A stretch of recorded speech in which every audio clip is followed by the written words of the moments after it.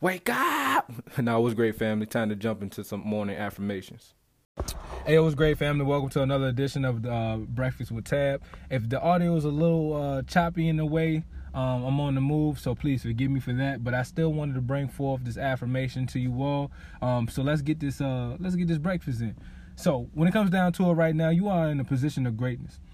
I know situations around you can look just crazy. They can look abysmal. It can just look chaotic sometimes on everything going on around you. But I want to remind you that if you tap in and lock in and learn from within, internally understand yourself, dig deeper to improve your skills, dig deeper to improve your gift, dig deeper to improve yourself on a daily basis, access the resources that you have access to, change your perspective and mindset. Stop looking at your situation as being a hindrance or bad, but look at your situation for the blessing that it is. Look at your situation for the opportunity that's within it. Understand that losses are lessons. Understand that when you lose, that the lesson will teach you even more than when you win. But understand when you win, that's a lesson as well, and it's something that you don't necessarily just get stuck on, but you continue to elevate and grow.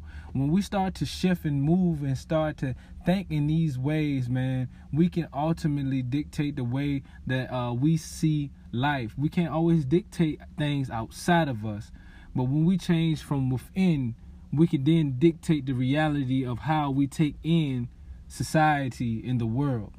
So I say to you right now, understand that you have the keys to your success, you have the keys to your joy, and there's no other person that you need to look to give you the keys. Of course, use your resources and the people around you to tap into what you're capable of and get better. You're not in this alone, so don't think you are, and don't try to do it alone. Access the right people and get that support necessary. But also know these right people that come around are not here to give you the keys, but to help you understand that you already have the keys to your success and greatness, and help you actually prove that to yourself. Right? So with that being said, I say peace and love and have a phenomenal day.